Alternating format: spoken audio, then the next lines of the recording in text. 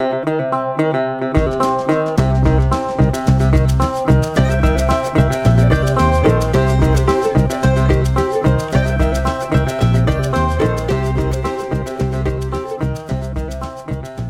name is Jack Ward Skinner. I was born November 28th, 1935 in St. Louis. My history with this county actually begins with my parents. My dad grew up in the Nablick area, but my mom was born and raised down on Castor below Higdon, Missouri. And so a lot of my early information comes from her, hand-me-down stuff. This was, of course, they got married in 1934, and I was born in 35, and they're in the middle of the Depression. Jobs were hard to find, and so we moved to St. Louis, and that's why I was born up there. 1940, still jobs were kind of hard to find, so we moved back down to live with my grandpa and grandma Ward, whose farm, they had an 80-acre farm, which lies across the road from the current Amadon parking lot there on Castor. Now, was it even hard to find jobs in St. Louis? That's why yes, they didn't have that much You success. might find a job and a month later you're laid off. Even in the city. Yeah, they were just very hard to find jobs even there. What were your parents' names and your grandparents' names? My dad's name was Glenn Skinner. My mother's name was Anna Ward. My grandparents' name was Tom Ward and Lou Ward. Actually, her name was Luzetta, but we never went by the Zeta part. We always went by the Lou part, Tom and Lou Ward. She was a Venable. Grandma Ward was a Venable, and her ancestors date all the way back. Some of them were in the Revolutionary War and the War of 1812. They came in from Alabama. Grandpa Ward, my great-grandfather, was in the Civil War. He was, the North was in the cavalry. They were outside, a little town outside of Nashville, and was raining very hard, and so the cavalry troop gathered under trees, which is probably the wrong thing to do. But anyway, lightning struck the tree and killed 3 of the troopers and injured about 13 of them, including my grandfather. He was in the hospital in Nashville for almost a year. Eventually was released, and then my grandpa was born in Tennessee, and then they moved to the Castor River area, and my great-grandfather and grandmother are buried. It's a family by the name of Erbelin lives there now. We call it the old Tom Tenon farm. Where the dam is, that concrete dam on Castor, it's kind of a wilderness now. It used to all be open, and the road went from there all the way down to Highway 72. That's closed off now. But they're buried in a cemetery there on that farm, and my grandparents are buried down at Spring Valley in the McClanahan Cemetery there. We moved back, with my grandparents to their farm for about 4 or 5 months. Actually, going back to my grandfather and the farm, I went to the courthouse and took a look back at it. The first mention of it was 1820, a family by the name of Fair, F-A-R-R-A-H, I think same name as Clara Fair here in town.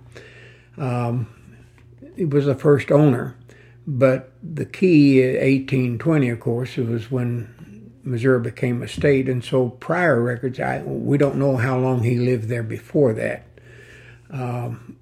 but he was connected with some of the early people who helped to farm the county, and it stayed in the Fair family until the late 1890s. family by the name of Combs bought it. They sold it to a Backler who lived there 2 years, and then my grandparents bought it in 1923 and lived there until 55 when they retired and moved to town. Loved that old farm. A lot of those farms and even towns sprang up because there was a spring, and the spring is still running big today. I go back down and visit with the fellow who lives there once in a while now. My grandfather had, the house was a one-room log cabin with a loft. There was a log smokehouse right next to it, and then a log barn down in front of it.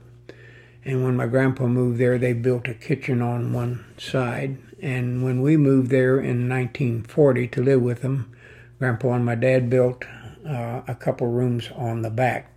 The old house is gone now. None of those original buildings are there anymore. But the spring house was so important to that farm. It was built on the side of a hill, and the spring came out the side of the hill. So Grandpa took some flat rocks and built a square box and cemented them together. He had a pipe running out of the bottom, and he built a concrete box, sort of a long concrete box along one side, and the pipe ran into the bottom of that so the water would fill up in the box, and then he had a pipe running out the top of the box so it would never, it would always flow out, would keep it filled. And this was all covered with a wooden building, a spring house. From there it ran down through the chicken yard, so he never had to water his chickens. There was always water for chickens there. Ran under the fence into the barnyard, and he dug out a little area there, made a hole to water the livestock, the cattle and the horses and all. Then it curved under the fence through the hog lot, and so that spring, well, originally it was their drinking water. In later years they had a well drill, but it supplied water for the whole menagerie. Now, was it connected to with pipes? Or just no. It just, after it ran out of that concrete box, it just ran underneath the wall of the spring house and was just open as it ran down through the barn, the chicken lot and the barnyard and like that. Just natural stream. It connected with another creek or branch that came out of the woods to the west of there, and both of them then would flow into the Castor River. Oh, that was so valuable. Yeah. Oh, Good as gold. yeah. Again, Dad could not find work even around Fredericktown, so after about 4 or 5 months, we moved back to St. Louis. He did find a job there for a while, and I was not 5 years old until November. So St. Louis schools would not let me start school until January. They run by semesters, not by years. So in January of 41, I started kindergarten. I had an uncle who was living with us at the time, and he had there was a plan that President Roosevelt had where you could join the Army for 1 year and get some training because things were already brewing in Europe by 1941, the spring. And so he joined in March with the idea he would get out in March of 42. Something happened in December of that year called Pearl Harbor, and he was long gone to New Guinea for the duration. But anyway, I started kindergarten there, then spent the summer, went back to kindergarten then in September, and graduated from kindergarten in 1941, started first grade in 1942, but we only stayed there until March, and we moved to Fredericktown. And that's my introduction to living right in Fredericktown itself. Too late to start first grade here because I'd only had 3 months in St. Louis and one more month and they would have been out. At that time, they dismissed school like the 1st of May. So I just stayed out of school until the fall of 1942, started first grade. I would say that the school I was attending in St. Louis was Hodgins School. I was scared to death the whole time. It was dark. It was a monstrous building, and I knew no one up there. And my first year in the Fredericktown school, it was such a pleasure. Big, wide open windows. Of course, there were no air conditioning, so you cooled it by raising the windows. I had Miss Johnson and Miss Cobb, who Ellen Cobb married Glenwood Counts. She became a Counts midway through the year. It's a good thing because by being naive, had a lot of jokes about her, and I got caught one time. I said to another boy after we had passed her on the sidewalk, "There goes Miss Corn on the Cob." And she heard me, and I felt about 2 inches tall. But she was very understanding, and of course we got along just fine after that. And then after I got out of school, I even worked for her husband for a few months. So all was forgiven. We moved in on a big white 2-story house on the corner of East Marvin and High Street, the southwest corner, East Marvin and High Street. Family by the name of Charlie Bullinger and his wife. They own from East Marvin that whole block to the south down to the other corner, and there was a family, Lloyd White and his family lived there. But the Bullingers had been farmers, and so they had a garden that covered that whole block except for where the 2 houses on each corner stood. And their son and his wife and 2 teenage kids lived with them. They had 1 bedroom upstairs. And of course, they spent all their time downstairs with Grandpa and Grandma, but they all slept in the 1 bedroom upstairs. My mom, Dad, and me, we had 2 rooms upstairs and a screened-in back porch. We did not have a refrigerator. Back in those days, we used an ice box. We had a beautiful old oak ice box with 4 doors on it, and you hung your sign out when you got ready for ice, and the guy carried it up with tongs on his shoulder and kept things cold. And of course, the wintertime, it was sitting out on that upstairs porch. Took care of itself with the temperature then. We had a gas stove and a table in the kitchen and a washing machine in the wintertime. In the summer, we would roll the old Maytag wringer washer out on the upstairs porch. All the laundry had to be carried down the stairs, around the big old white house to the backyard, and hung out on lines then. Didn't have dryers in those days. We did not have a bathroom. There was 1 bathroom downstairs for 4 different families, actually, or 4 different groups who lived there. So it had to be a timing to use the bathroom. But no outhouse? No. There was none there. My dad had gone to work and got a job with the Sinclair Oil Company. At that time, they worked out of the Fredericktown Milling Company office. Junior Thompson and Mr. Whitener were the bosses. They ran both the Fredericktown Milling Company and the gasoline, Sinclair gas. A lot of times when he would make a run out into the rural areas to the little country stores, they would throw a sack of feed, maybe 2 or 3 sacks of feed or something up on the side of the oil truck, and so he delivered feed as well as gas to those country stores. I loved to go with him a lot of times in the summertime. Some, especially the one that I think of most is Castor Station, which again is no longer there. It's a private dwelling now. But they were so unique. Usually, like in the wintertime, there would be a heating stove right in the middle of the floor. 2 or 3 old gentlemen sitting around it discussing politics, or the hot stove league, we called it, where the Cardinals are they going to trade this one or that one? How are they going to do next year? And they always had a roll-top glass cabinet with candy, penny candy in there. Of course, that always caught my eye too.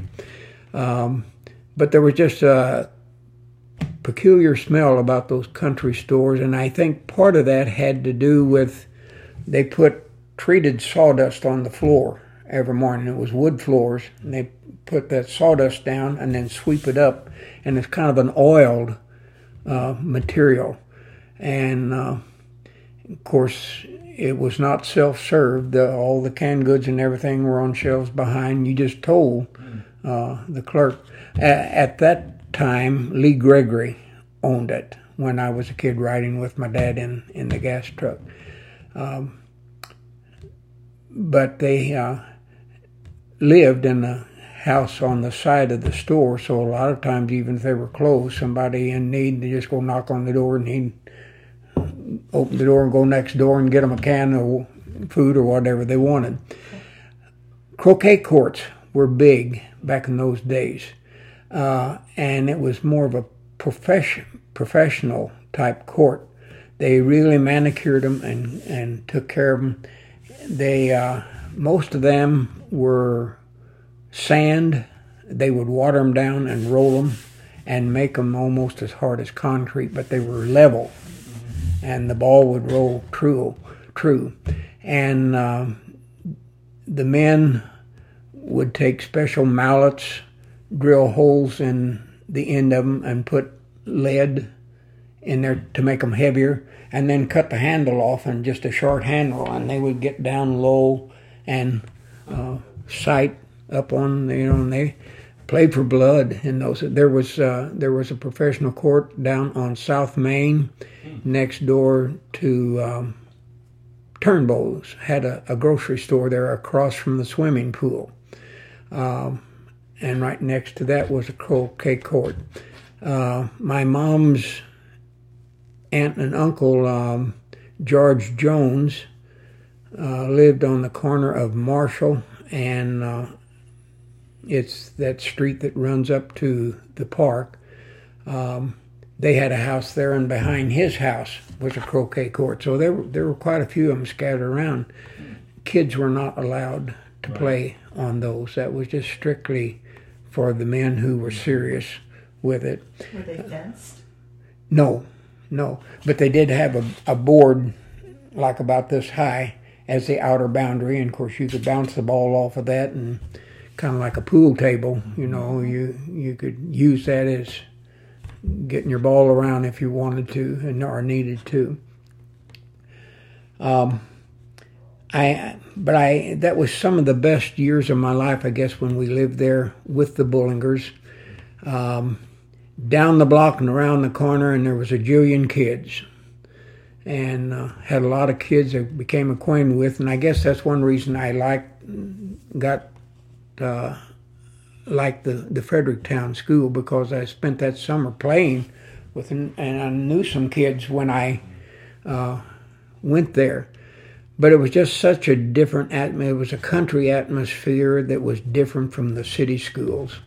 And I thoroughly loved school all the way through. Some of us, fact is, we are having our 65th class reunion 2 weeks from tomorrow. We've been narrowed down. There'll probably only be about 20, 25 of us there. But I think we started off with close to 80 or 90 as a freshman, and we graduated 66. I graduated in 1954. it was interesting. Things were so much different back then. The band director in 1947, I think it was, the band director left in the middle of the summer, left them short-handed. So I was taking violin lessons from Della Seal, and they asked her, she had a teaching degree, they asked her if she would take the band. She did. And she asked me if I wanted to be in the band. I was in the 5th grade. And, well, yeah. And so I didn't have a band instrument, but the school had some that they supplied. I started off the first year on a trumpet, but they had a lot of trumpet players. So the next 2 years, I played a French horn. And then in 1948, I believe it was, there was Ludwig music salesman came to town, set up in the old gym, the Granite Gym up on High Street.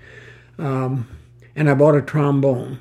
So the last 5 years, I spent 8 years in the high school band, and I didn't fail a single year. Right. Wow. But it was interesting. We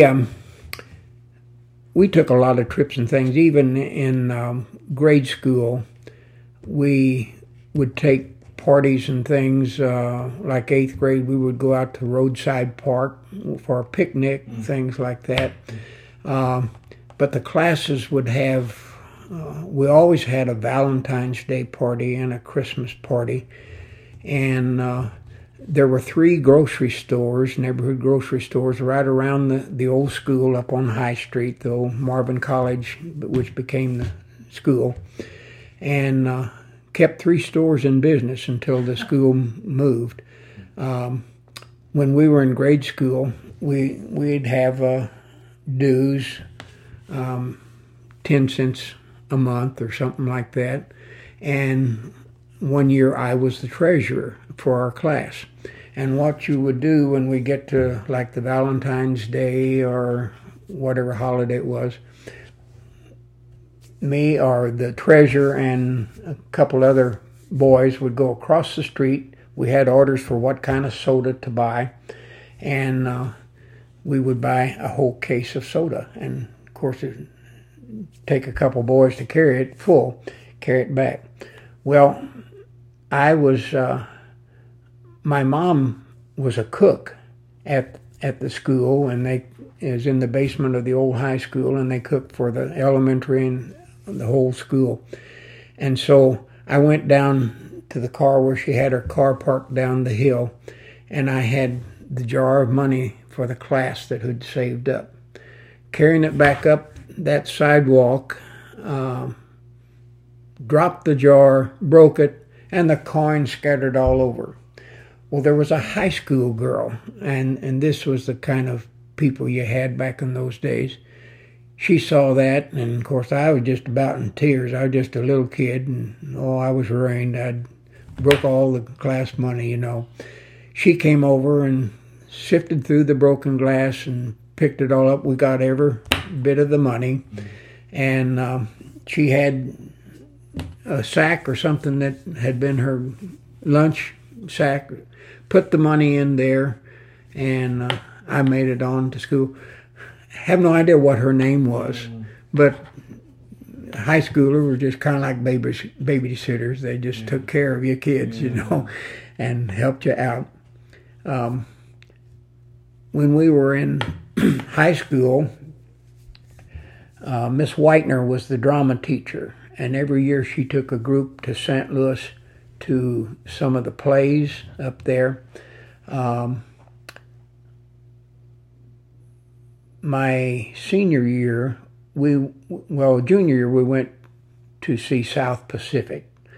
We would go, most of the time we went to the American Theater, but the senior year, we went up there and saw Death Takes a Holiday, and Vincent Price was the actor. And she got us a pass. We went behind the stage, got to meet and talk to Vincent Price, and he was just as common as an old shoe. He signed my program, and I've still got that. I think I've got it locked up in the safety deposit box. Probably doesn't mean a whole lot, but it does to me, because he was a well-known actor and played a lot of villain parts at times, but he was very popular. But sure didn't seem like a villain when we talked. He was just so friendly to a bunch of kids. He didn't have to be. Here's a big star, but he just mingled right in with us and talked and answered our questions and took time to talk to us.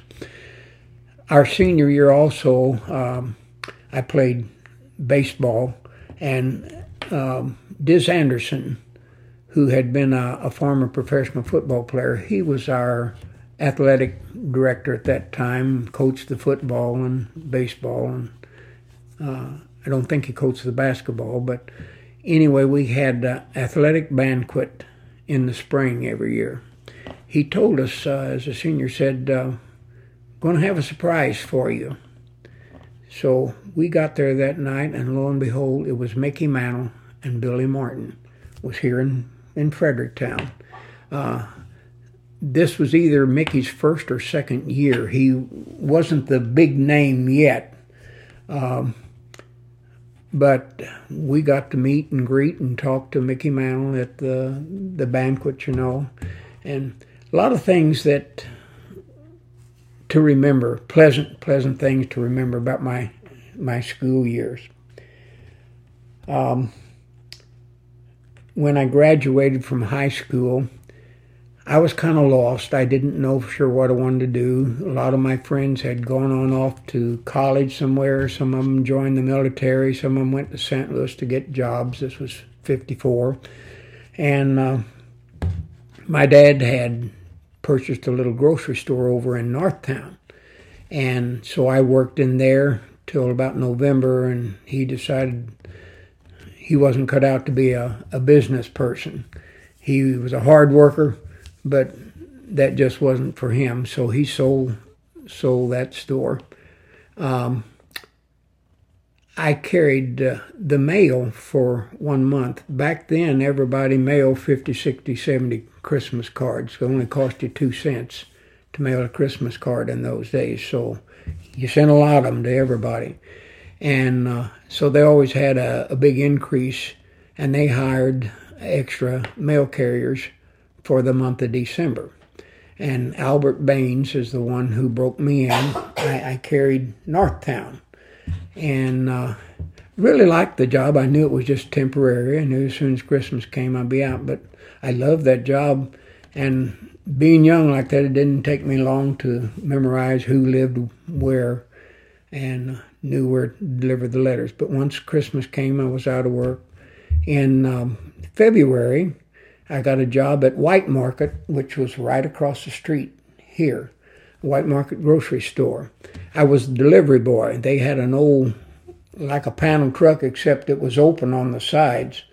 And they would have call-in orders, and I would get empty boxes and put the order in the box. And then I would plan my route to deliver those groceries to people. Well, White Market was, the mines had not shut down yet, but Kroger had moved into this building that we're in now, right across the street from them.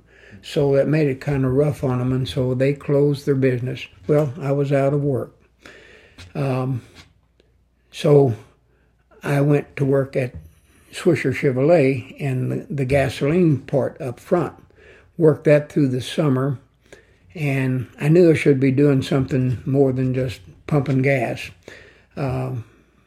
I got a job at Everett Osborne's men's and boys clothing store, which is a blonde brick building down here on South Mine Lamont. Worked there 3 years, and I met my wife, Betty Joyce LaChance.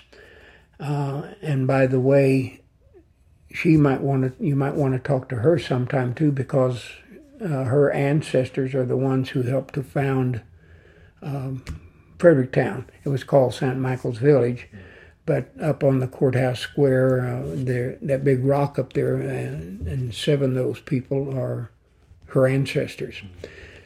Kind of interesting, kind of backing up here just a little bit. When in 1943 we were living at Bullinger's, and Dad was drafted and went into the Navy in World War II. When he came home, they had never had a home, and we were living in 2 rooms without the bathroom and refrigerator and stuff like that.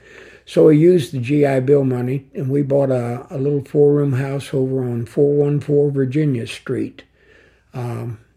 It was white at the time. It's painted yellow now. I still drive by there and look at that sometimes. But lo and behold, we had a bathroom inside. That seems important, but back then it certainly was. But we kept that for 2 years and traded it for what became known as the greenhouse. This is a house that had green shingle siding on it and a red roof, and it's just east of town. Today it's a white house with a black roof. The distinguishing characteristic is it has a concrete garage built into the hill in front of the house. It's right next door to the shoe factory building out there on Z Highway.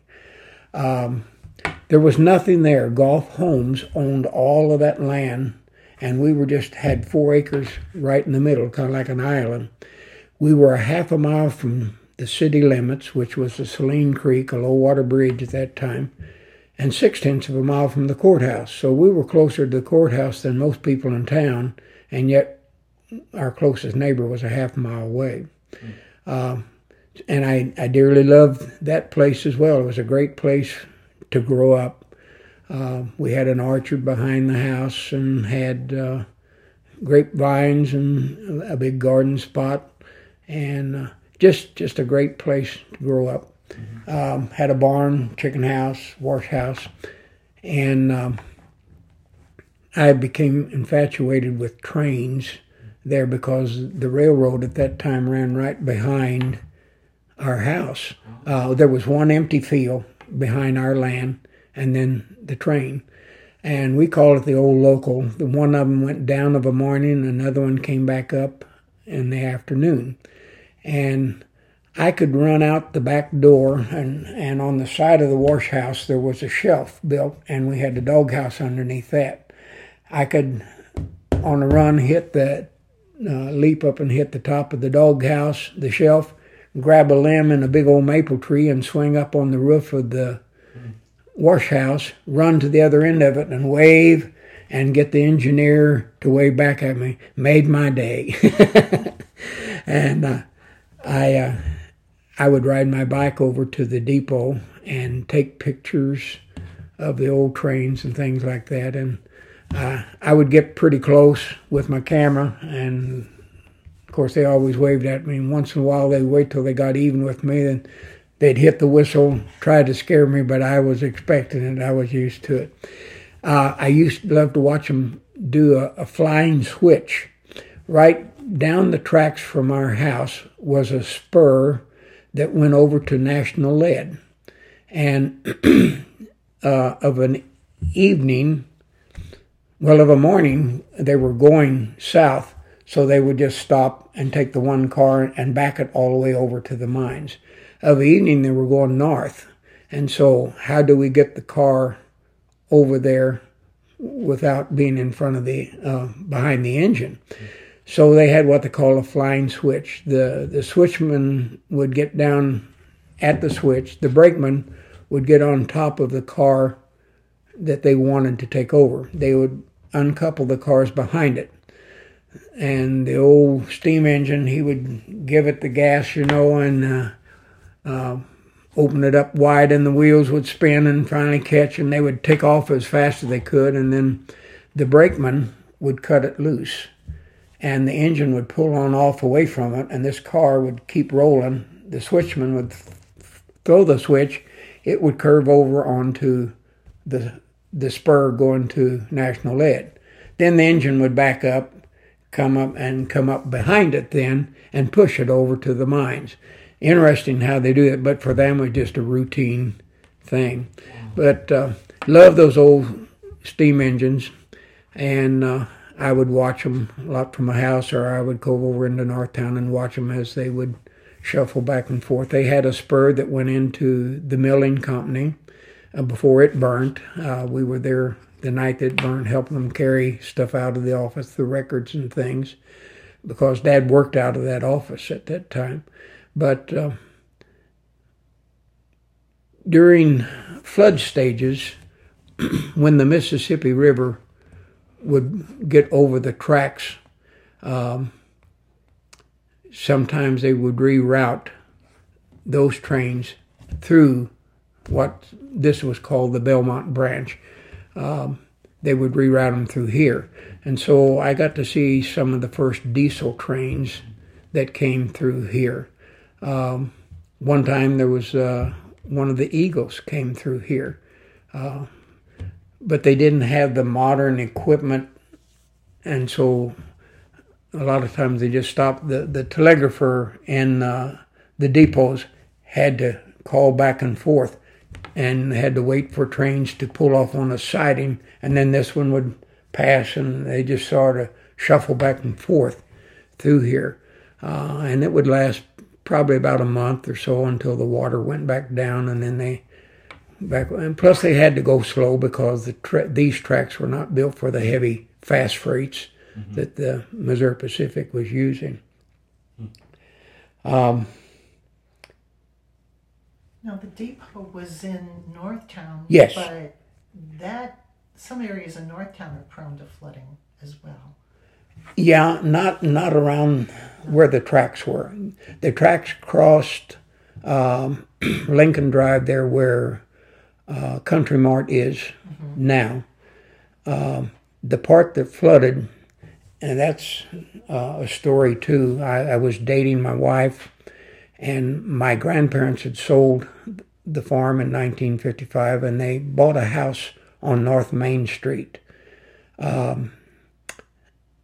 It's a big, Fredericktown has a picnic ground there, or it's where they hold their festival, the Azalea Festival and things like this. I don't know the names. There's parks on both sides of the roads. But about 2 doors down from the Free Will Baptist Church was where my grandparents' house was. So I had orders anytime I was coming back in and water was over the low water bridge, don't cross it. Go over and spend the night with Grandpa and Grandma. Well, it was one night, and it was still pouring down rain. I went over and just got to bed, and about an hour later, my grandpa woke me up and said, Jack, we're going to have to get out of here. He said, the water's up to the front porch right now. And they were just like 2 doors from the Free Will Baptist Church, if you know where that's at. We carried... North of it or south of it? They were south of the Free Will Baptist Church, toward downtown on that side, you know. We picked Grandma up and carried her up to the Free Will Baptist Church, and it was still dry ground there. And then we went back. We sat, they had the old high poster bed thing set up this pretty high off the floor. And we started picking up chairs and tables and things and sitting up on top of the bed. And their second bedroom, we did the same thing in there and set as many things up on top, high spots as we could. That night, well, it was getting close to morning, and someone said, what about the lady that lives in the little old house right next to the river? Has anyone seen her? We hadn't. And so the fire truck came around Lincoln Drive, came in there and drove as far as it could in the water down North Main Street. And then probably 20 or 30 people formed a human chain, which I was part of that, and my dad was farther along there. He came in to help too. And we would hold hands because the current was pretty swift, even that far from the main channel. And it went all the way down, and the water was up pretty high on this lady's house, and knocked on the door, and she didn't answer. So they pushed the door open, and that woke her up. The water was just level with the top of her bed. She didn't know there was any problem at all. she scared her. She swung her legs over and hit the water, and she didn't know they had water in her house at that time. But they got her and carried her up that chain back to the fire truck, and then it backed her out and got her out of the well. But the water was 14 inches high in my grandparents' house that time, and it also ran over the top. The 2 times I think that has gone over the top of Lincoln Drive. And the other time was, 1993 or somewhere through there again.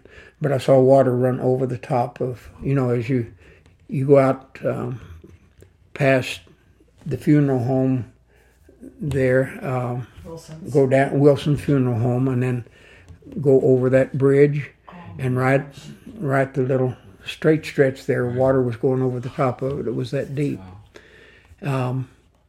And back then, there were no homes where they're at now, out Z Highway. Like I said, ours was the only home, and it sits up high. We could not get out. We would just walk over the railroad tracks and walk to town when the creek was up. And it ran down pretty quick, too. Had some interesting times with Saline Creek there. After I got married in 58, I got a job over at National Lead working in the laboratory. One of the 2 jobs I have dearly loved in my life. I probably would have spent my entire time working there if the mines had not shut down. I got the feeling that maybe every place I worked, they went broke. Or they shut down.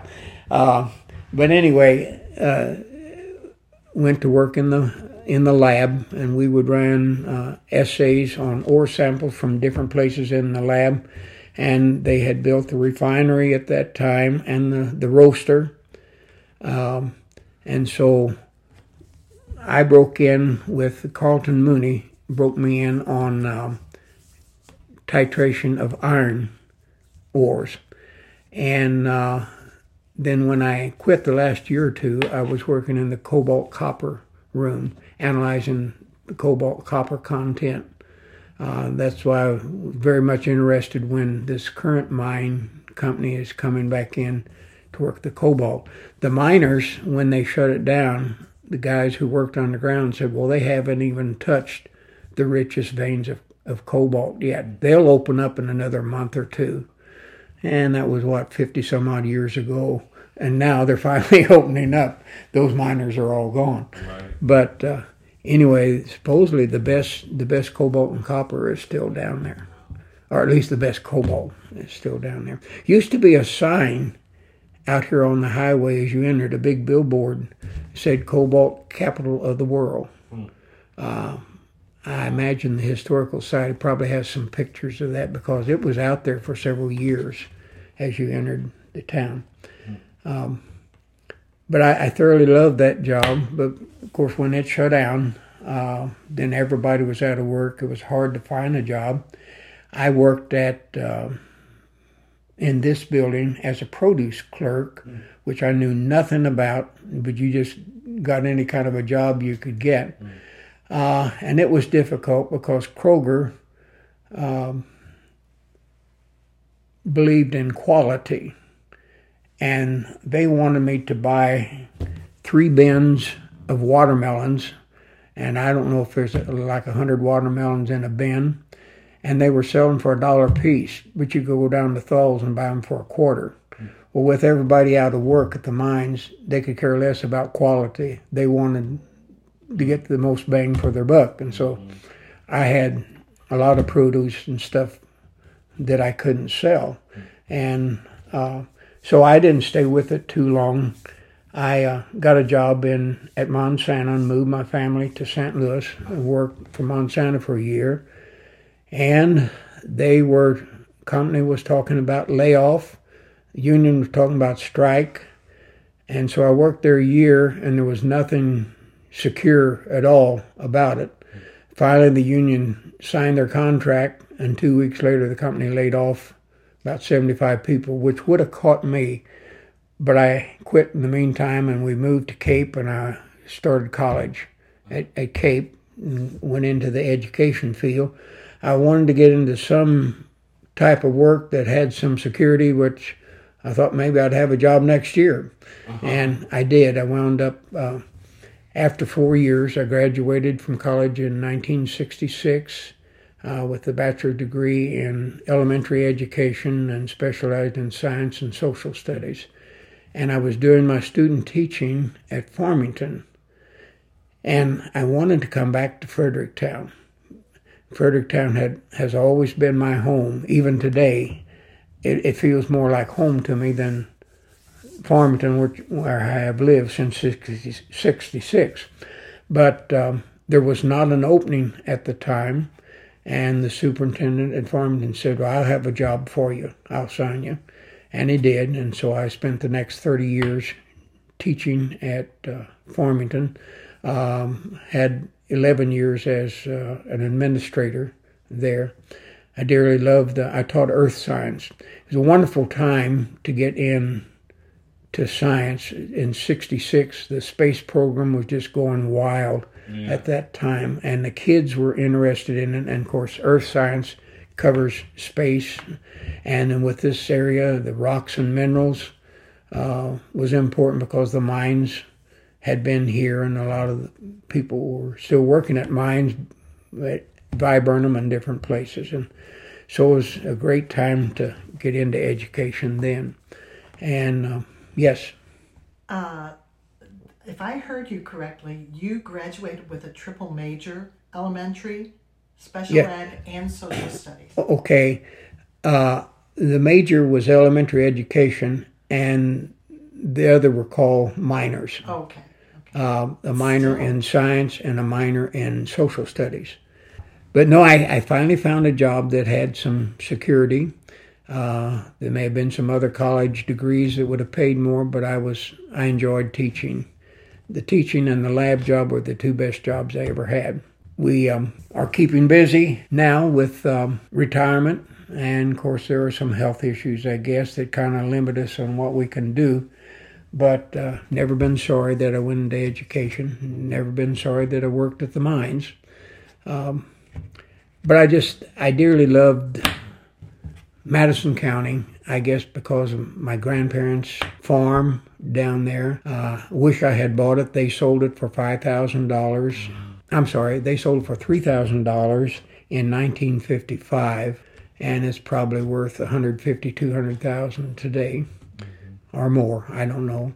But right there on Castor River, But I loved where we lived here at the greenhouse. I wish I could have bought that too, and just was still in college when the folks sold it, and so I couldn't afford it yet. But I could always just grab my fishing pole, and 15 minutes later I'd be somewhere fishing, like at the reservoir out there. At that time, the slime pond was open. Mine Lamont Lake, which became Lake Harmony. Or my favorite was just to run down to Castor and go fishing from the bank. I never had a boat until later years. But there were a lot of swimming holes. It was kind of funny when we were living with the Bullingers over there. We did not have a bathtub.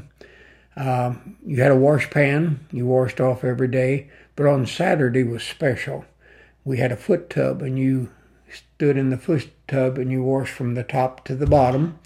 That was, you got your weekly bath that way.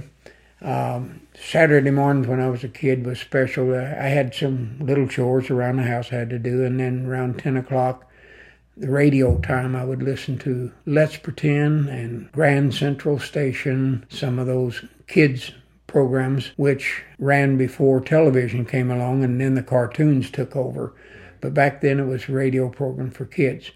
Then I would take my bath around noon, grab a bite to eat, and jump on my bike and ride down to the Mercer Theater. And they had, it always began with a cereal of some kind which lasted a half hour. Usually ran for about a month or two. And at the end, each Saturday, there was a crisis left you hanging. So you had to come back next Saturday to see how they got out of it. And then there was a mystery movie for an hour, and then there was a Western. And I would get a quarter on Saturdays, 10 cents for the show. Sometimes I'd spend a nickel for a bag of popcorn, but most of the time I saved that. And after the show was over, I would go down to Dyke's drugstore, 10 cents for a comic and a nickel root beer. That was my Saturdays. I was friends with Buddy Mercer back in those days, and his dad, of course, ran the theater. But his grandma had Huff's Cafe, which is Capitol Cafe. Is that what it's called now, I believe? No, Olympic Cafe, the Olympic Cafe. But back then it was Huff's Cafe, and it was the elite restaurant in this part of the country. Common folks just didn't go in there, you had to be somebody. But Buddy would take me after the show. He said, come on down, I'll get you a phosphate. And so he would take me in there because he liked to mix them up himself. And so I would climb up on the stool, he'd go around behind and he would make a phosphate, and it was free. And that made it even better, But So I got phosphate would be like a soda? Yeah, it's kind of like Kool-Aid with fizz Okay. to it, with the carbonated water Right. in it.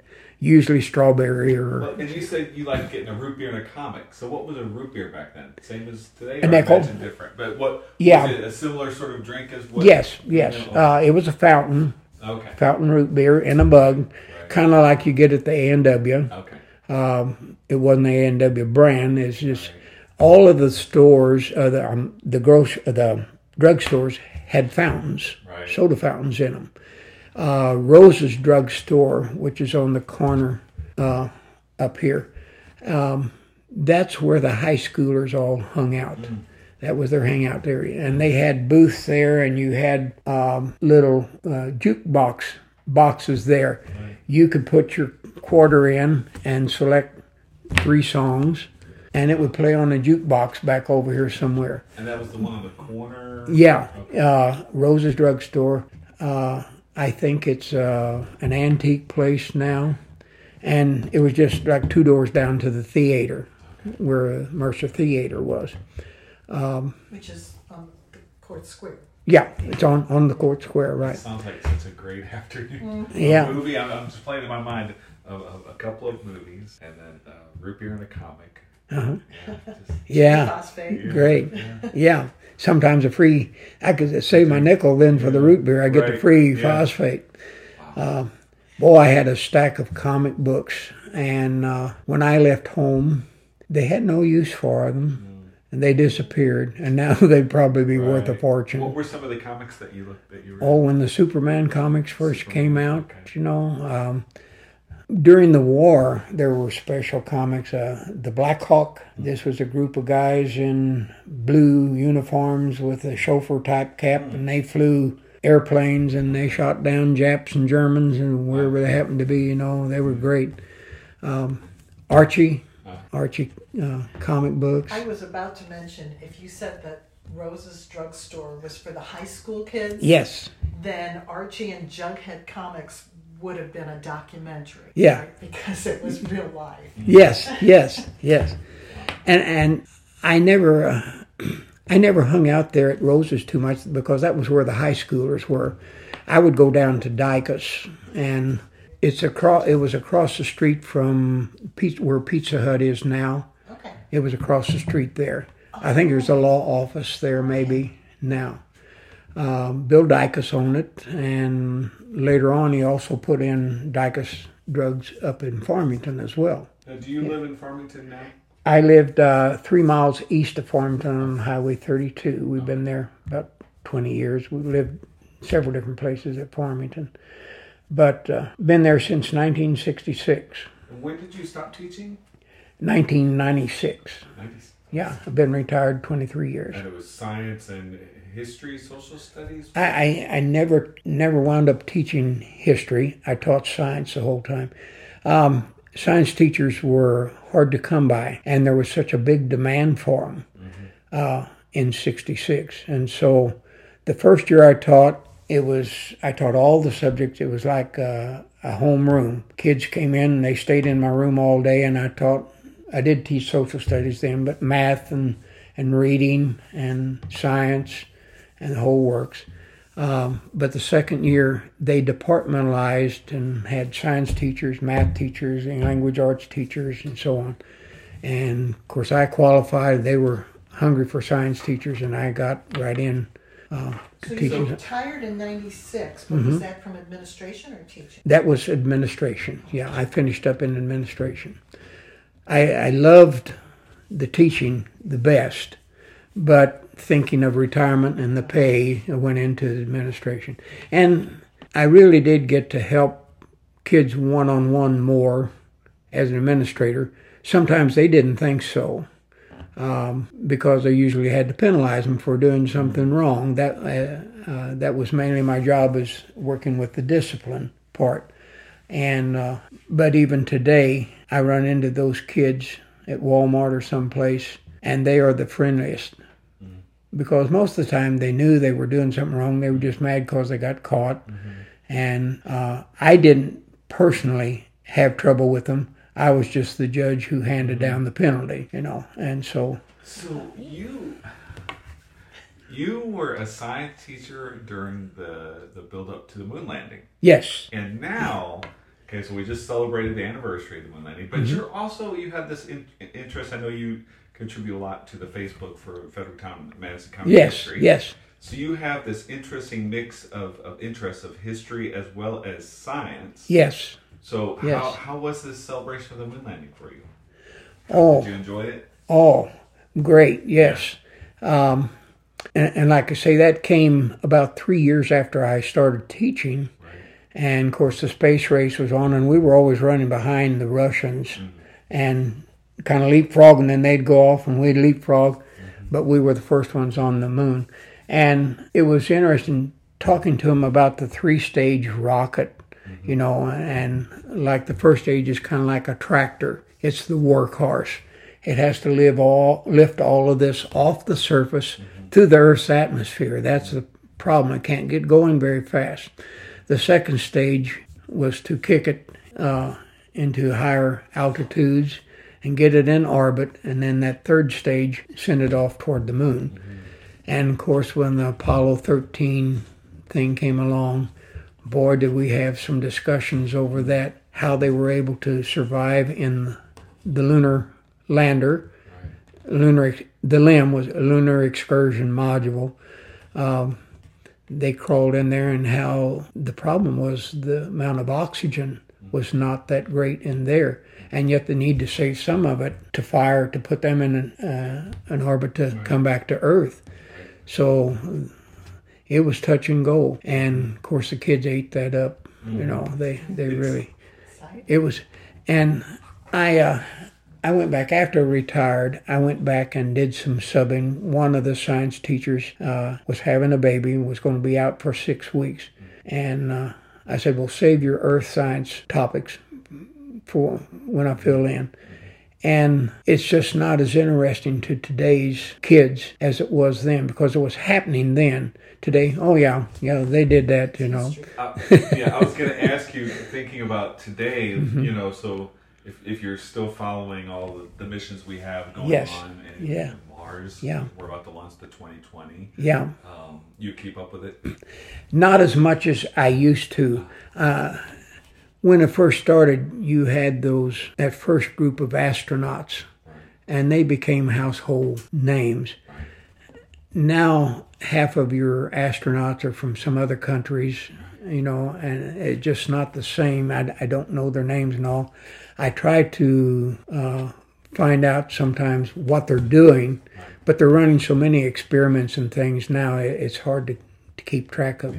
But those early days, it was just, let's see if we can get up there and do something and come back. Yeah, you take it for granted now, because it's become such a common thing. And with the space station, it's just, you never call it routine, but it's about as close as you can get to it being routine anymore. So it's not I don't follow it as close as I did when it first started. And I guess that's kind of why the kids don't feel like it's as important as it once was. Now, you had said that Russia was ahead of you, but I feel as if I remember that Russia took more risks, and that in retrospect, afterwards, you would hear he died. Yes. A human died also. Yeah. They started with Sputnik, and you could go out at night and you could see Sputnik going over. I guess sunlight was shining off. It wasn't very big, but it was very shiny on the outside. And it looked like a star moving across the sky, Then we put something up there. And another thing that was important was because our early spacecraft was made up here in St. Louis at McDonnell Douglas. And I had an uncle who worked there. He worked in the aircraft part, not in the space program. But a lot of those astronauts were flying in and out of St. Louis. And 2 of them died in a landing up there. They crashed on landing in just a regular old airplane. But we had casualties too, of course. Yeah. Then they put the dog Laika. The Russians it was not meant for him to survive. They just wanted to measure what happened to him and all. Well, when we put a monkey in there, we planned to bring him back. So that's one of the difference you're talking about. We were thinking then of survival and returning them, and the Russians could care less. We'll send him up and then we can put him to sleep. Don't worry about it. And then they put the first man up there, Yuri Gagarin. Then we countered that with John Glenn. And we think about him being in space, but actually he just circled the Earth 3 times. Right. But he was beyond our atmosphere, so we called it space, the first man in space. We did have the first spacewalks. We beat the Russians on that, the spacewalks. And of course, we beat them. They never did go to the moon that we know of. And I think it's kind of amusing now. We send an astronaut up, he hitchhikes with the Russians on their rockets. And when they show their rocket lifting off, it looks kind of antique-ish. It looks pretty much like some of their original rockets. Right. Yeah, it'll be interesting here the next couple of years with SpaceX doing with their landing their rockets after they... Well, one question I have, stepping away from that, getting back to some of the history of Madison County. So you contribute all the time to the Historic Madison County Facebook page. Yes. How did you kind of come back around to that, and what is the... I started about a year ago. I just liked my life in Madison County and all, and so I wrote an article. I didn't write it for the Historical Society. I just put it on Facebook. And I think Ruth Ann Skaggs picked up on it, and she liked it. And so I wrote another one, and then another one. Right. And so then she talked to me about, she thanked me, said I was making her day because she was always looking for something to put in the Historical Society newsletter, and she was using my articles. So I got to writing one. I put it in on Facebook every Monday, and she copies it and puts it in the Historical Society. And just recently I put one in about the trains, and I put in some of the pictures of the trains that I had taken when I was a kid. A little old Brownie Hawkeye camera, And she called me and said, could I have your permission to copy those pictures from Facebook? And I said, well, I'll do better than that. I'll bring the pictures down and you can copy them, that would be great. And she told me that they have put up feelers several times wanting pictures of the trains that ran through Fredericktown. They don't have a single one. My pictures are the only ones that they have. And so they scanned them, and they're going to blow them up and hang them on their walls and things. They also told me that the Depot restaurant over there have been looking for pictures of trains that went through there too. And I told them they're welcome if they want to get copies from the Historical Society. They're welcome to get those too. I have no need to hoard them. I just soon share them because I enjoy them. Why not everybody else? It's your love of history that has led you into... Well, it's a gift. Yeah. I don't know what else I have here. Oh, going back to Amadon Park and that area, there's an area called the Edmund Hole. I don't know if you know where that's at or not. It's the lower end of, we always knew it as the Mill Shoals, and M-I-L-L, and then S-H-O-A-L-S. But as usual, the local people say it the easiest way, and it sounded like Mill Shoals, S-H-O-W-S, but it should be Shoals. But we just call it the Mill Shoals. And then in later years, the young people call it the Pink Rocks. Well, then in I believe it was the early 90s, Evelyn Driscoll got ready to retire, and she owned the land down there on both sides of the river. And you may know the story of how it got to be called Amadon. I don't know, but anyway, she got ready to retire. Her mom had passed away, and she met this professor from, I believe it was the University of Vermont or New Hampshire, one of those two states up there. And they decided to get married, and she was going to move up there with him. And so she made a deal. She gave half of it to I'm going to say Vermont. She gave half of it to the University of Vermont, the other half to the state of Missouri, if they would buy that half from Vermont. And the state of Missouri did and made it a state park. But one of the stipulations is that it would always be called after her husband's name, Amadon. He'd never lived in this part of the country, but he will forever be immortalized as a state park here, Amadon State Park. But there's a road no longer there. It ran through the wilderness and came out over in Bullinger County around the Pine Hill area. It was called the Wildcat.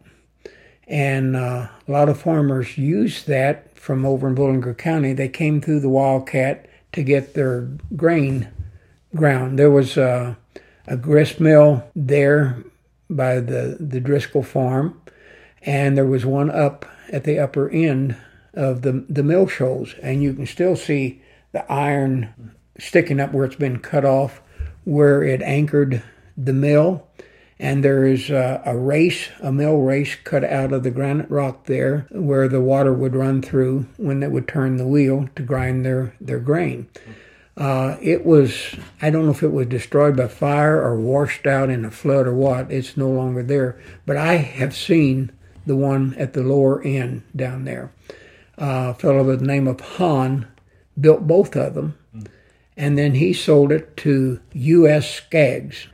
And U.S. Skaggs is the father of Paul Skaggs, who is the father of John Paul Skaggs, who is the father of Ruth Ann Skaggs. John Paul, I met with him a lot of times. I invited him up to school one time to talk to my class about the history of Madison County. And he did, and didn't last too long after that he died, but got a lot of history from John Paul. And, of course, Ruth Ann knows a lot of it now, too. And so does Terry Moss. I don't know if you know Terry Moss or not. She lives down there on Castor River now. But the Wildcat, I used to go through there with my cousin on horse and wagon. We would take from their farm over around Pine Hill. We would take the horse and hay wagon through the Wildcat over to my grandpa's and haul hay on it. Back then it was loose hay. Didn't have the balers yet at that time. And I didn't know this until about 6-7 months ago.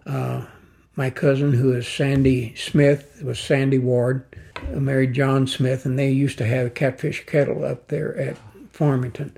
But she and this Terry Moss both was telling me there was a skirmish there during the Civil War. The Union troops had stockpile warehouses at Jackson, and they would come up the old Jackson Road, and they would cut through there to take supplies over to Pilot Knob. And the Confederates laid an ambush there in the Wildcat and killed 3 or 4 of the Union troops, and they are buried in a cemetery there on the Amadon campground park grounds. My great grandfather on the Venable side is buried there too.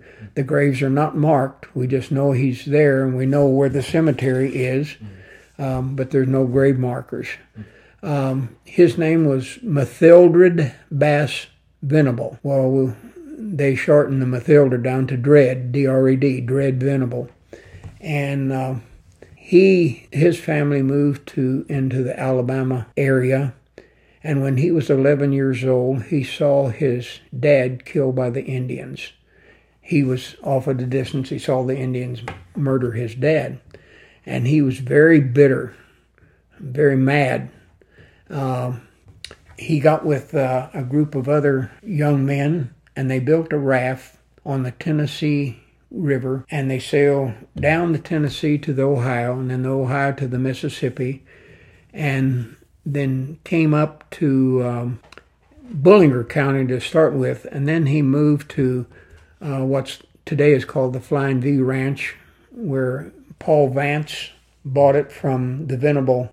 It was the old Venable homestead down on Castor, and Paul bought it from the Venable people. But he was living there and was coming across Castor one day with a team of oxen pulling a wagon. And they got hung up in the loose gravel in Castor River, and he was cussing them out and just making a blue streak in the air with his language. And he saw a vision of his mother who was dead. He saw a vision of her walking out onto the creek bank, and she got on to him and said, "Mathildred, why are you using such language?" It scared the bejeebers out of him. He climbed down and waded to the bank and knelt down and prayed that God would forgive him. And he did. And from that time on, Mathildred had Bible study every morning and every night. They prayed at every meal. And all of his kids turned out to be devout Christians as well. And, of course, one of his granddaughters was my grandmother. Is that a French name? Yes, it is.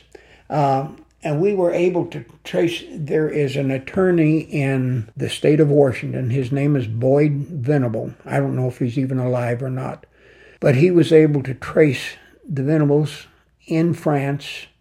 They crossed over into England.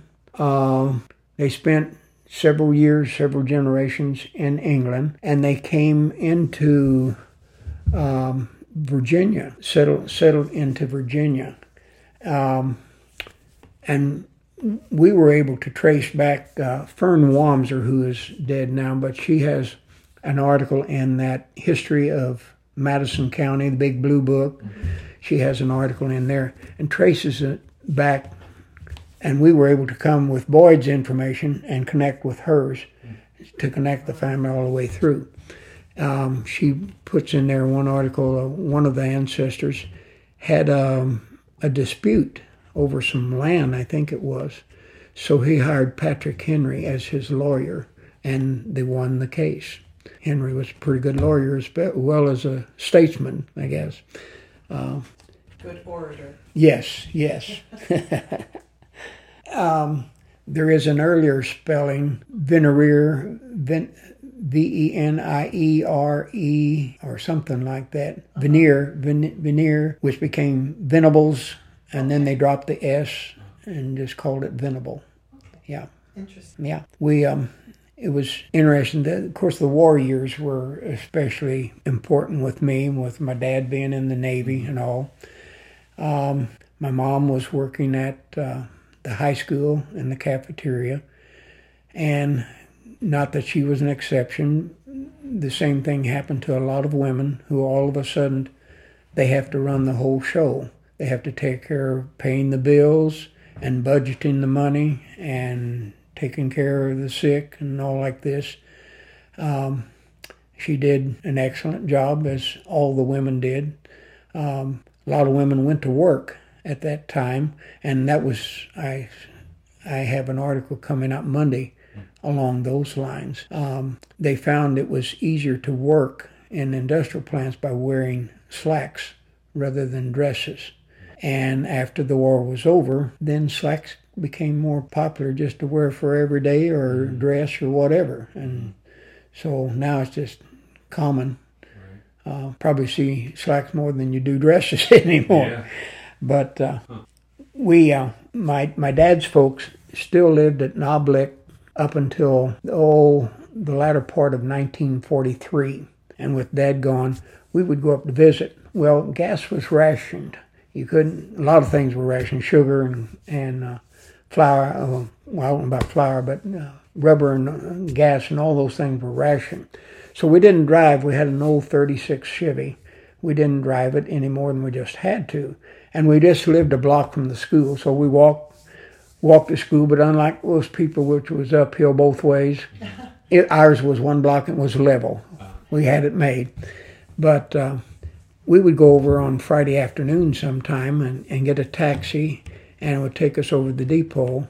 We would catch the old local, and it was basically a freight train, but they carried one passenger car on the back end. Rather than a caboose, they carried a passenger car. And so we would buy a ticket and get on the old local, and we would ride up to Knob Lick and get off there. And my grandparents lived on the street that ran parallel to the tracks. We would spend the weekend with them. And the buses back then, the schools owned very few buses. The buses were all private. Thompson owned most of the buses back then. And I often wondered how they could do this, but we would get up like on Monday morning, and there would be 3 different buses up at the grocery store, which was the main intersection there in Knob Lick. You could ride one bus to Farmington High School, you could ride another bus to Mine Lamont, or you could ride a bus to Fredericktown. Knob Lick School went to the 10th grade, and from there you had a choice of either one of those 3 schools to finish your high school years. Well, we could get right on the Fredericktown bus, not regular riders. A lot of times they hauled civilians because they eased the requirements back in those days. And we would take it right back to school, and Mom would get off and go to the cafeteria, and I would sit down there with her till 8 o'clock time to go to class. So we kind of had it made. Then we could visit my other grandparents and my dad's folks, and didn't cost us anything for the travel. Well, I was going to ask you, how much was train fare to know? I don't know. My mom paid it.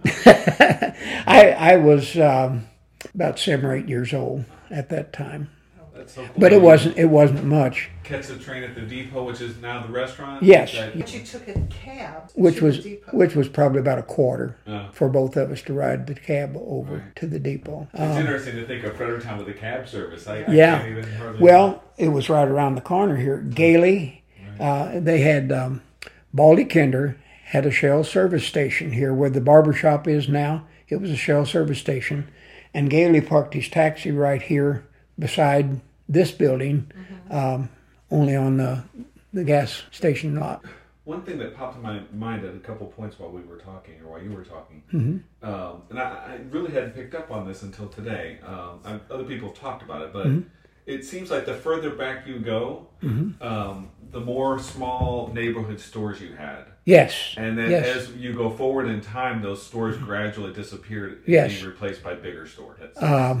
They were, for the most part, they were still here until Walmart came in, which is typical of every community. Farmington was the same way. They have no neighborhood grocery stores, but you had your staples. You had milk and bread, and you usually had a meat counter. And it almost seems like you had little shops that were locally owned, whereas then in time they were replaced, like you said, Kroger moved in, and I'm guessing that was not necessarily local. Kroger was here when we moved to Fredericktown, but it was all local people working in it. Right. They were in a building at the time right across the street from where the Olympic is now. But they moved into this building, and Sterling Ivy put in a men's and boys clothing store there. And that was a thing. Growing up, we had 3 men's clothing stores in town where you could buy better quality stuff. There were several women's stores. I said I worked at Osborne's Men's and Boys. Right next door in the same building was Effie Price's dress shop. And she had nicer dresses and things like this for people. Figler's had men's and women's clothes right down on East Main Street. And then you had the Fair Department Store, the Federated Store. These were general stores, carried a little bit of everything. Swanner's, down on the corner where Seaballs is now. Swanner's had mostly clothing for farmers, overalls and shirts and things like that. But they had pots and pans, they had furniture, they had groceries. Ward's store, which was right on the corner here where there was a drugstore there that's closed now. They were the same way. They carried rubber boots and overalls and farm equipment and things like this. Very different from what we've, yes. Like it was a thriving economy of goods. Northtown was a booming place as well. There were 3 grocery stores side by side. You had the Red and White store, you had the Depot store, and you had the Gears store. And they all had families who survived, made a living out of the store. Margaret Miller talked about a bear saloon or something. Yeah, it was in the little white building, I think. Close to the depot. And she said they weren't allowed to go near it. Now, that was Seaballs. Well, there was one right across the street. It's kind of in a wedge. You turn in here to the depot, and the other road goes on up through Northtown, and right in this wedge, there's a little white building. It was pretty notorious. Yeah, I've never been in it. It may be a church now. It's a church house now. It got religion and cleaned it up. That would be Viller, right? Viller Street? I believe that's right. Well, tell us about the notoriety. He doesn't know. Mom and Dad said, no, you'll never go, don't even walk past that place, I think it was especially on Saturday night. It was dangerous to be close there. Well, it was just a lot of drinking, and they'd get in fist fights. And well, you think about Fredericktown as a mining town. There were a lot of people working, and you had... It had 2 things. It had 3 mines, National Edge, St. Joe at Mine Lamont, and Catherine Mine west of here. And they had the shoe factory. And the shoe factory had probably 200 or 300 people working there. And that was the industry for Fredericktown. And they all kind of shut down about the same time, which really hurt. No, there was, we had our store right across the street from us was Wagner's. Hob Wagner's had a store, and here's 2 stores across from each other, made a living. Turnbow's had a little store down on South Main. Farther out, the South Side Market. Seems like they were everywhere. Yeah, there was one out in Cobalt Village on High Street as you go on out through there, where Reggie Starkey had his store before he died, had used furniture. That was a grocery store at one time. Or it came along a little bit later on. Well, people walked. Right. Yeah, so they yeah. couldn't carry. Yeah. And if you figure without a big centralized place like Walmart, and even before Walmart, you started getting bigger stores like the IGA and the Town and Country. It started off with on the corner across from Wilson's Funeral Home. That was Thall's grocery store. Twister and Walter Thall both were there. And then Twister built where we at this building next door, where his son is now, and it was a frozen food locker and grocery store combined. That was a big thing coming in. In fact, as he built a locker plant up at Farmington too. Twister and Walter, father, son, or brothers? Brothers. And Walter went out across from Casey's. He built a store out there. I think it's an auto parts store now, but he built that out there. So all of a sudden, the two Falls had two brand new stores in town, and Hills Sporting Goods had in the block that's been taken over by New Era Bank. There used to be a row of stores there. One of them was a bowling alley, and just a little storefront, but it had 4 lanes, 4 bowling lanes there, and Hills had that. And when the Thalls moved out, they moved into that building and put a sporting goods store in there. And that stayed that way. She was a teacher, a language arts teacher at high school, and he sold the sporting goods. Stayed that way, and when they finally left out, I think it was Best Insurance went into that building. I don't know what's there now. The Democrat News was right behind it, in the building behind it. And then, of course, they moved into this building next door. And that was a standard service station. Originally, it was had the sign of the Flying Red Horse, which was that mobile gas. Where the DN is now was a gas station? Yes. I believe it. Yeah. Yeah, I think I saw a picture recently. Yeah. I mean, just the way that... Yeah, you could turn into the pumps there. There were gas stations everywhere back then, too. But... well, this was a service station at one point, wasn't it? Or am I thinking of the DN? You're thinking of the DN, I think. Okay. Yeah, I don't think... This was a garage at one time. I'm thinking. It was a garage, yeah. A motor company where I don't know what kind of car they sold. That was before my time. But Kroger moved into this building about the time I moved to Fredericktown, which was like 1942.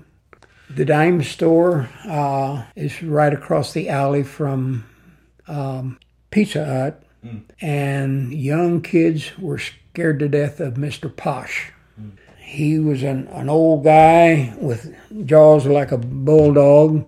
He sat on the stool with a cane right up front, and he glared at you because you didn't dare do any shoplifting back in those days. Well, I didn't anyway, but you was almost afraid to go in there. So I bought, when I got into building plastic models and all, I used B.A. Mueller's, which was on down the street. He had a supply of model airplanes and cars and things back there. But Mr. Posh ran the dime store with an iron fist, and he sat up with that cane and he'd shake it at the kid. Was it called Posh's? No, it was just I'm not sure. I remember it wasn't a Woolworths, but it was a five and dime. There was a Ben and Franklin over there, I think. But yeah, it might have been. So he was right up in the front. One end. He sat on a 4-legged stool right up front with that cane, and he just watched every kid that came in. I guess adults didn't have any problems because it was always busy, but kids couldn't look at toys very much without getting the eagle eye.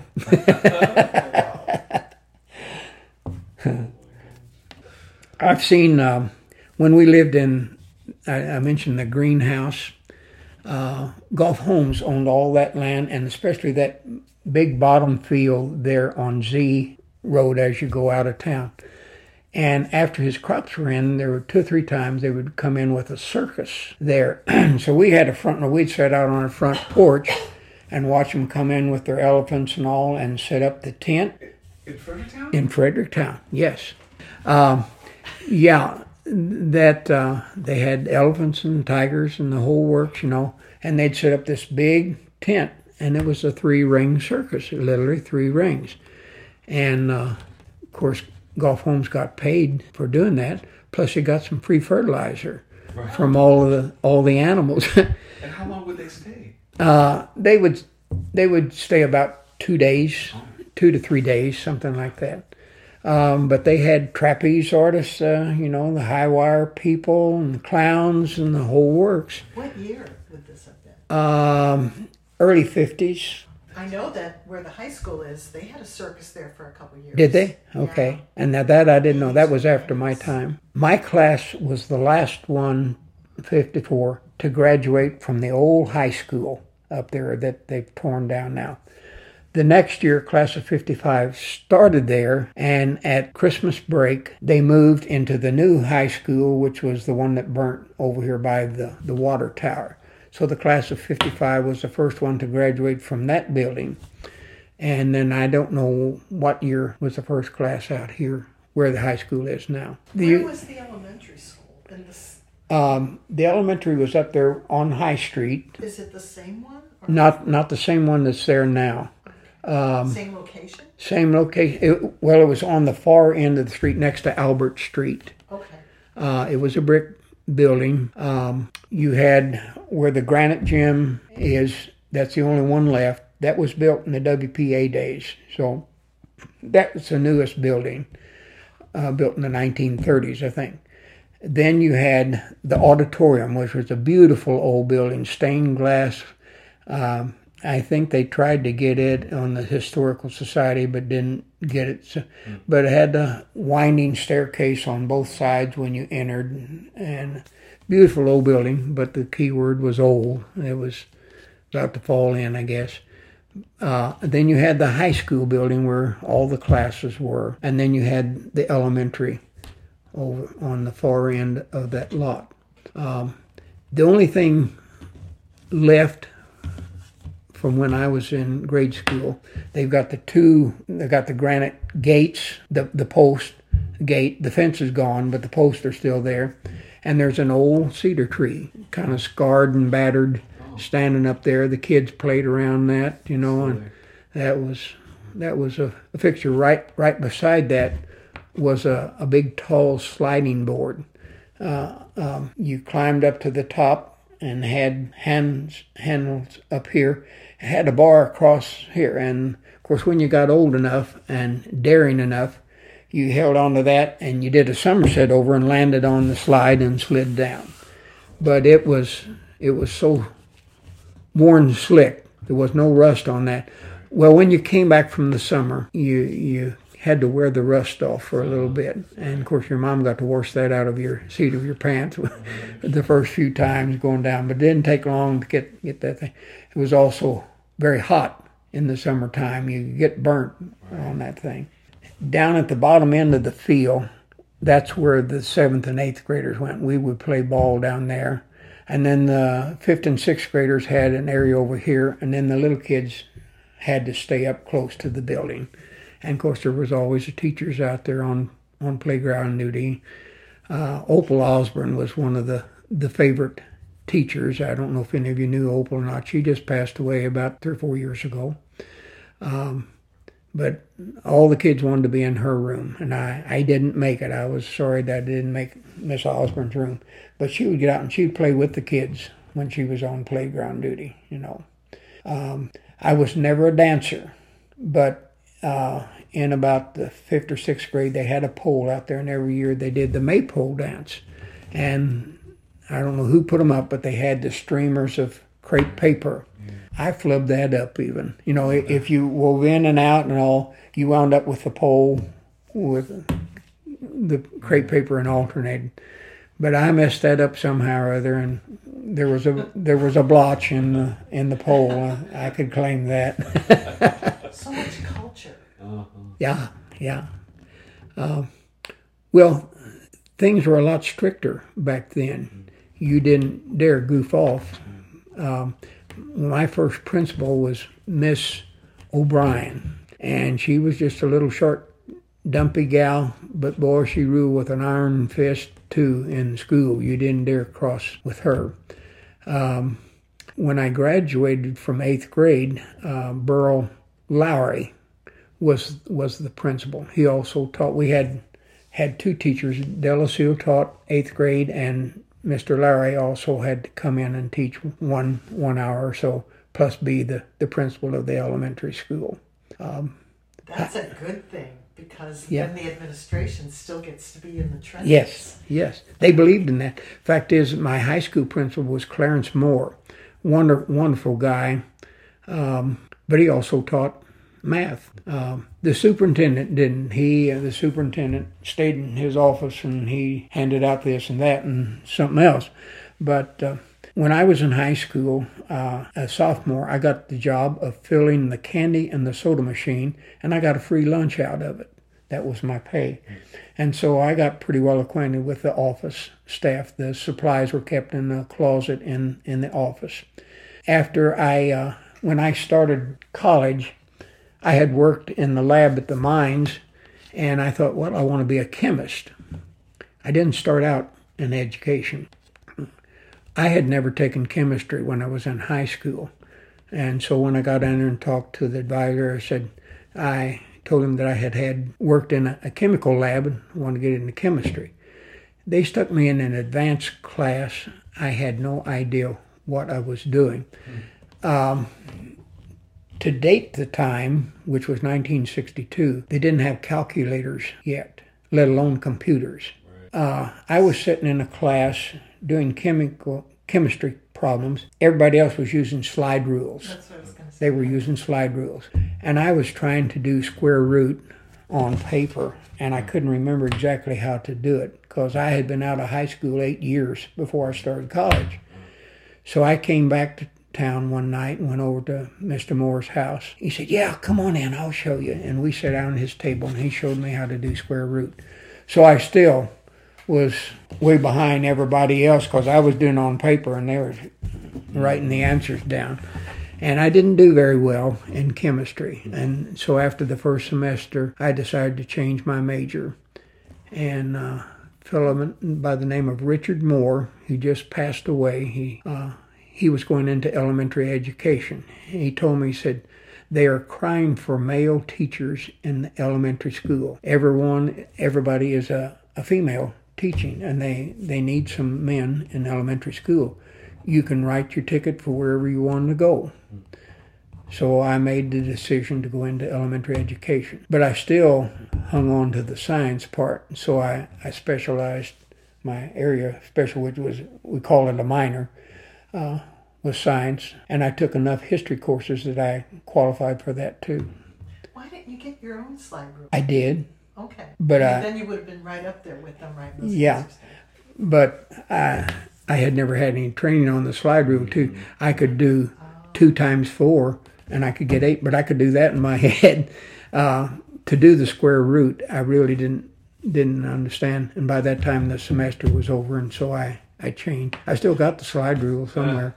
Don't know how to use it, but So you have to have classes or training. Well, either have someone explain. Usually, I'm guessing that those people had a math teacher in high school explain to them how to use a slide rule. Came about during that gap while you were gone.